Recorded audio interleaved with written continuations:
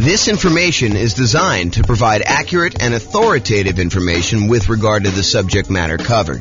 It is offered with the understanding that the presenters are not engaged in rendering legal, accounting, or other professional services. If legal advice or other expert advice is required, the services of a competent professional should be sought. Welcome to the Moreno Valley Real Estate Investing and Real Estate Financial Planning Podcast. Learn all about investing in real estate in Moreno Valley, California, with a combination of real estate financial planning and modeling with numbers specific to Moreno Valley, plus syndicated, more generalized recordings of live and pre-recorded real estate investing classes, not all of them specific to Moreno Valley. Be sure to stay tuned after the podcast for a message from our sponsors. Well, good morning and welcome, everyone. Hope everyone had a nice Easter weekend, and now we are back. Today we are doing Portfolio Loans 101 for real estate investors, and apparently I got a typo, so I'm going to correct that and continue on. So today we're going to talk about portfolio loans. They're a relatively unusual loan product. When you look at like how many loans you're likely to do as a real estate investor, I've got some data on this that I just pulled from the National Association of Realtors, and portfolio loans would not be a significant portion. However, they're extremely important once you've used up your core 10 or when you are doing some more unusual things like buying in an LLC or buying where you want to utilize a self-directed IRA or self-directed 401k and not have to put 35% or more down in order to do the deal. There's a way to structure it where you don't have to do that when you use a portfolio loan with an LLC and a partner. So let's jump into it today. So here's the latest data. Oh, and I'm James Orr, in case I did not mention that before. So there you go. So this is some data that I just pulled from the National Association of Realtors. I believe this one is from the 2022 home buyer and home seller profile. So they went and they pulled a very large sample of recent home buyers and home sellers, and they asked them a whole bunch of questions. There's probably, I don't know how many pages, 50 to 100 pages or so of all these different loan products for the various people that did these loans. Pull up one thing here in case people have questions. There we go. So it tells you stats about what percentage of these people did different loan types. And so you can see in this one, of all the buyers that they pulled, 62% of them used conventional financing. So that class we did on conventional financing, that covers about 62% of all the buyers that we had there. If you look at the next one, though, 17% of them used FHA, 12% of them used VA, which is a relatively small number, about 10%-ish, 12%. And then 5% did not know. So it's possible they could have used any of the other ones or they used something different. And then only 5% of the loans were other, which would include these types of portfolio products or, a lot of other variations on those. So you can get a feel. Now, for first-time home buyers, about half of them used conventional, about a quarter of them used FHA, about 10%, a little bit less in this case, used VA, 8% didn't know. First-time home buyers, you would expect them to know a little bit less than all buyers. And then 9% of them used something other than that, which, again, we still don't know what that means. And then repeat buyers, 67% used conventional, 14% used FHA. So a lot fewer people used FHA on their second loan. And 13% used VA, and still 4% did not know, and 3% used others. So you can kind of get a feel for what the popular loan programs are in that particular case. Now, this is the type of mortgage for first-time and repeat home buyers based on whether it was a fixed-rate mortgage or fixed rate then adjustable, or did they not know, or other. And so just looking at it, all buyers, I'm not going to do the crazy details. If you want to look at it, you can pause the slide and look at it later. But all buyers, 92% of the loans that they got were fixed-rate mortgages in 2022, which doesn't surprise me. A lot of people, especially early on in the year when interest rates were very, very low, were probably getting those fixed rate financing things because loans were at or near all-time lows at that point. I would expect in 2023 to see a slight uptick in the number of adjustable rate mortgages, because I think, to their detriment, some folks are using some type of adjustable rate mortgage thinking that, oh, I'm only going to be in this property for a year or 2 or 3, and or that rates are going to go back down and I'll be able to refinance out. I'm not so sure that that is the most prudent thing for folks to do.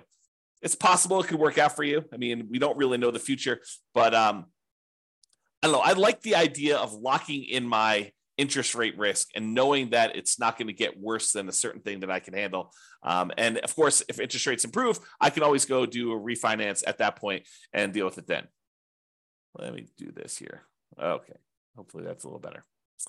Okay. So that gives you an idea of like what the loans are. So a lot of these portfolio loans are going to be fixed rate financing only if you do 15% terms, 15% amortization periods.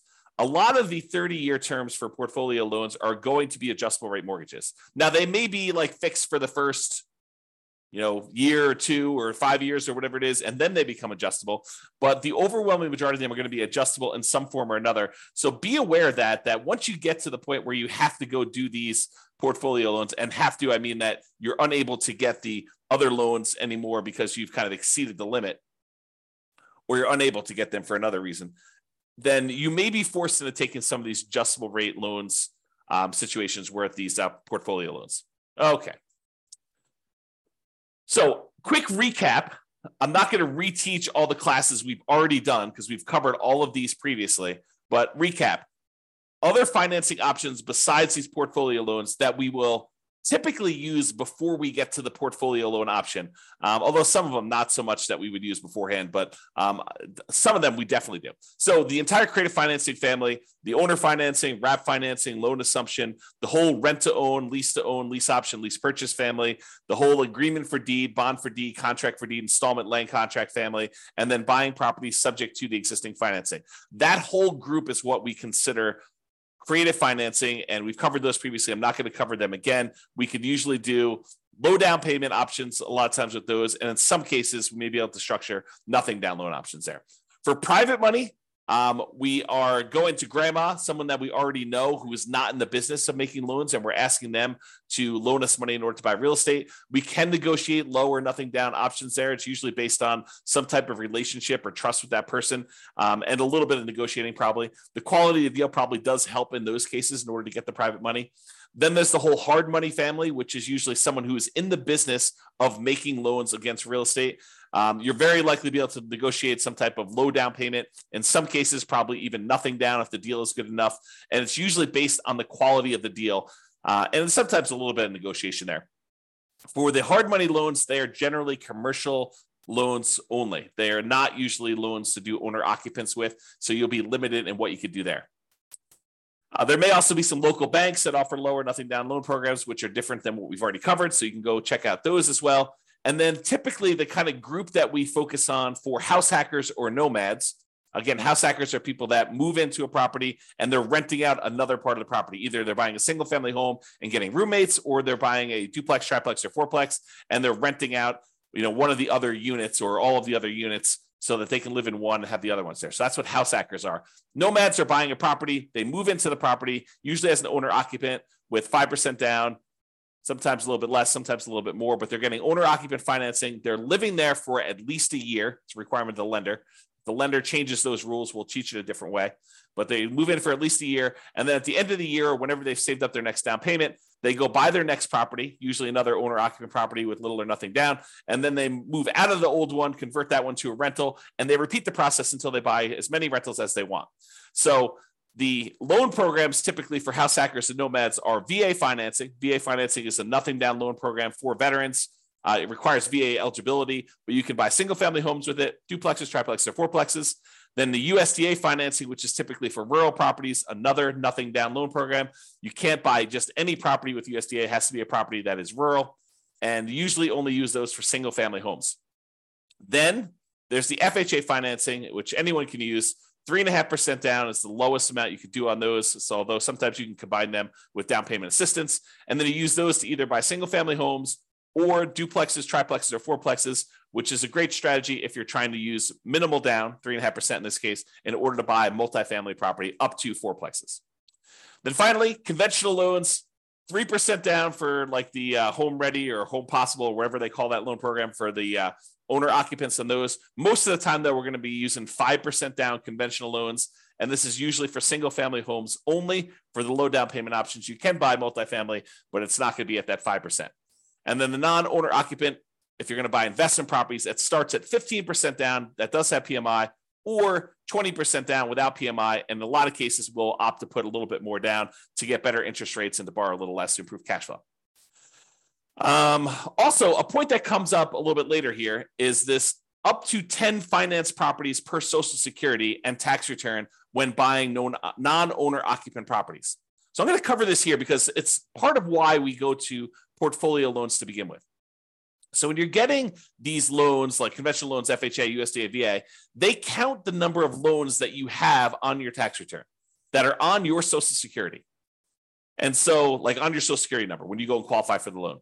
And they say, hey, look, if you have more than 10 loans total, like, I've got a VA property that I first moved into. It's a fourplex. I lived there for a year or two. Then I converted that to a rental. Then I went and I bought another property with an FHA loan. And so I've got, these two loans. I've got two fourplexes that I did that way. Then I bought a whole bunch of conventional properties that I lived in over the years, and I've kept all those. And I bought a few as rentals as well. Now I have 10 loans in my name. A VA loan, a FHA loan, and 8 other conventional loans, some which I moved into and lived there as an owner occupant, some which I bought as a non-owner occupant for investment purposes from the very beginning.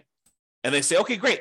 You want to go buy another property. You no longer can get conventional financing because you have 10 or more loans in your own name. So now you need to go and get a portfolio loan.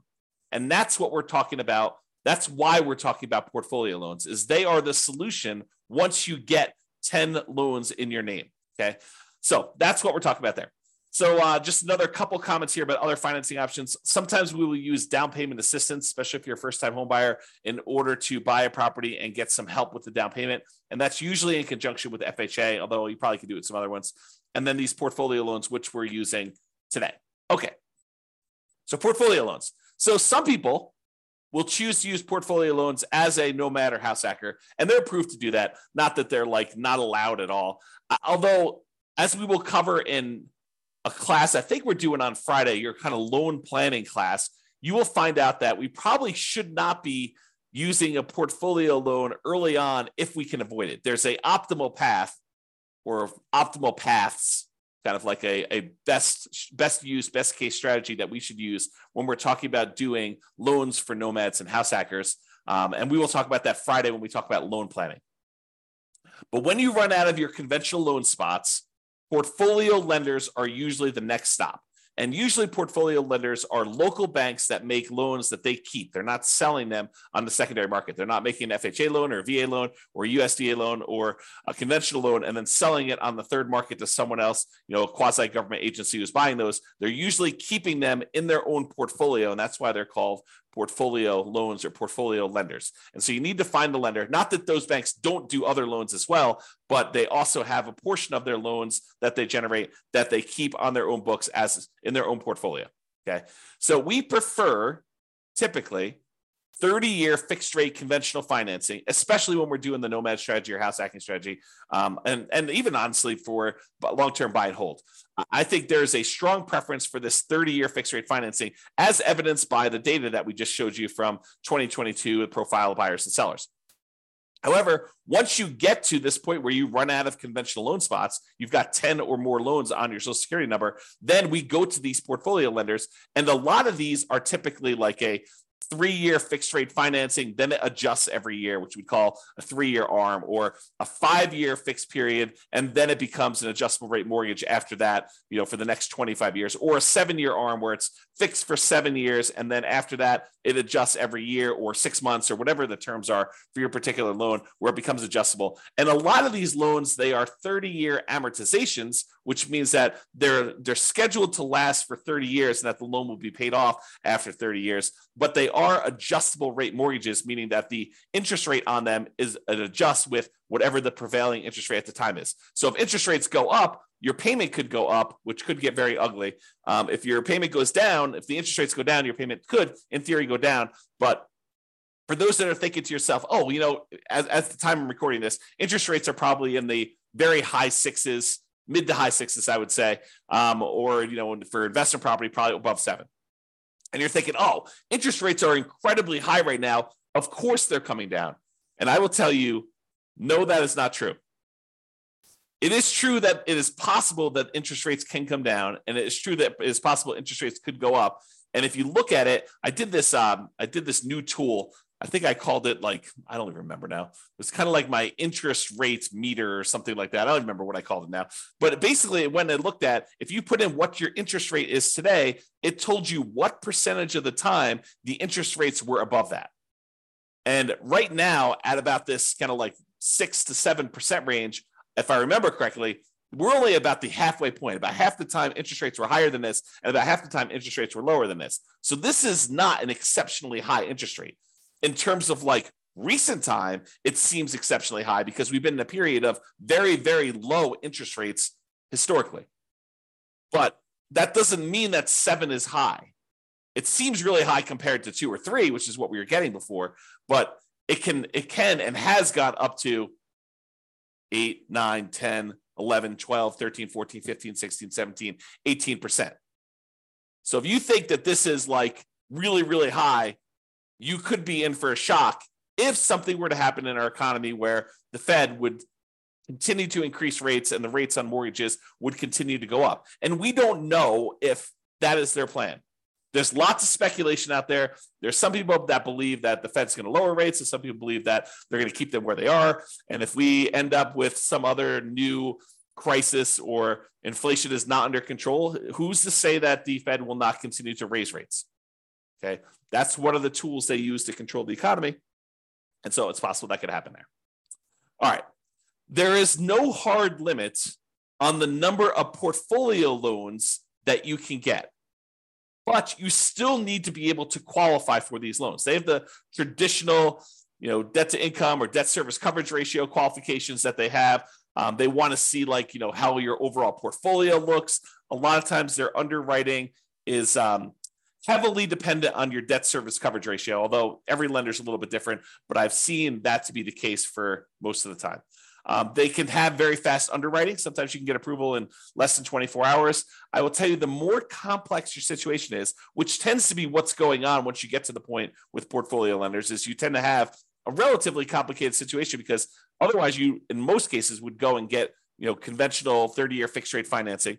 So a lot of times when you get to the point where you're using portfolio loans, you have a very complicated situation. But the more complicated it is, typically the longer it will take to get qualified. That's just been my experience through my clients. Bigger purchases tend to go to a loan committee where they have different people look over the loan and approve them. It's not just the lender themselves, the mortgage originator. And the relationship with the bank does matter, especially how much you have on deposit. That can be a factor in whether or not you qualify. So realize you want to have relationships with the banks that you're going to be doing portfolio loans with, especially if you plan on doing more than one. The more you do, the more important I think that relationship with the bank is going to be in your ability to get loans there. Now, I had one more thing before we end this, and that is there is a significant advantage to being able to use a portfolio lender in order to do self-directed retirement accounts when you're buying rental properties.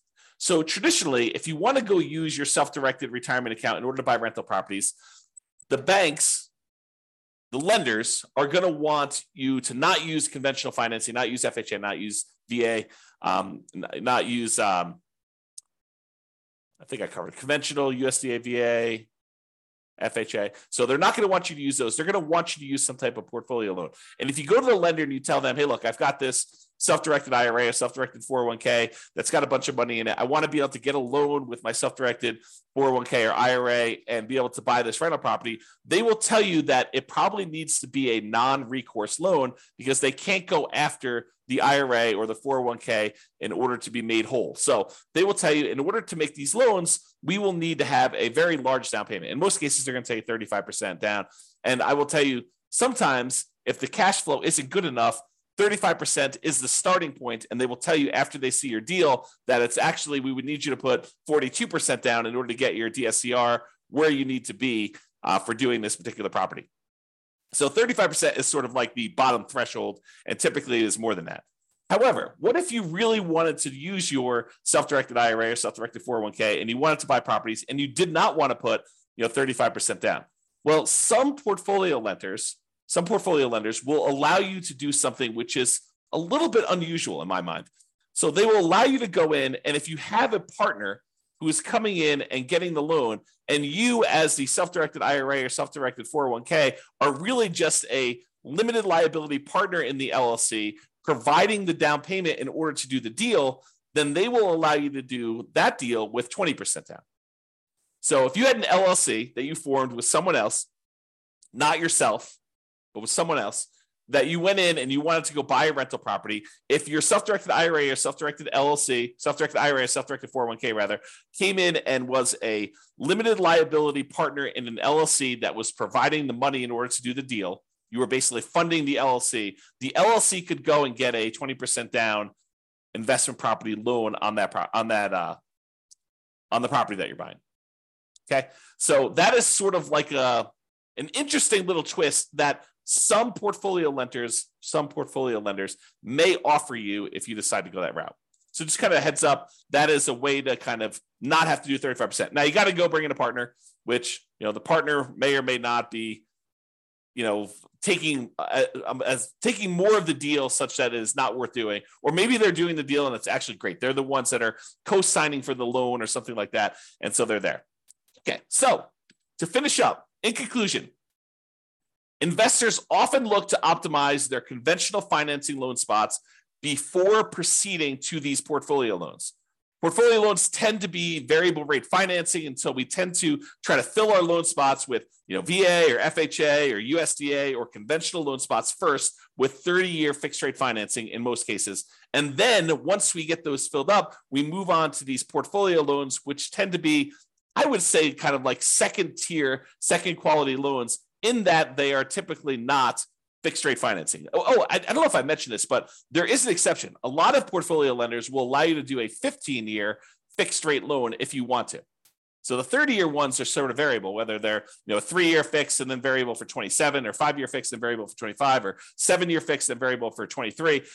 Some of them will do a 15-year fixed period on those, but usually the cash flow on the 15-year amortization period makes it such that it's probably not worth pursuing those. Although I could see some situations where that is a useful tool, but most of the time we're not. So what tends to happen is the portfolio loans tend to be the next stop after you do the conventional loan spots that are filled. And then there may be other reasons like partnerships where you're buying an LLC where portfolio loans make a lot of sense before loan spots are filled. So for example, if you're going and you're buying with, you and 2 other partners, or you and another partner, and, one of you guys is actually getting the loan and signing as the kind of the loan partner on that, and you're providing just the down payment, and buying in an LLC in that format with a portfolio loan can make a lot of sense. Although there's still going to be some type of variable loan unless you do a 15-year loan on that. All right. So that's all I got on the portfolio loans. Awesome, everybody. Well, hope you have a great day. Thank you so much. We will talk to you for the next class. Bye-bye for now. With home prices up, mortgage interest rates up, and rents up, but not quite enough to counteract the higher prices and interest rates, cash flow on rental properties in Moreno Valley is harder than ever. Book a call with the Real Estate Financial Planner to apply our proprietary 88 strategies to improve cash flow on your rentals. See the show notes for a link to schedule your call and improve your cash flow today. If you're a real estate agent, lender, or professional in Moreno Valley that wants to help our real estate investor listeners, consider reaching out to learn about collaboration opportunities with this podcast. We'd love to add more value to our listeners by having you assist our investors buy, sell, and finance their real estate investments. See the show notes to schedule a call to discuss collaboration opportunities.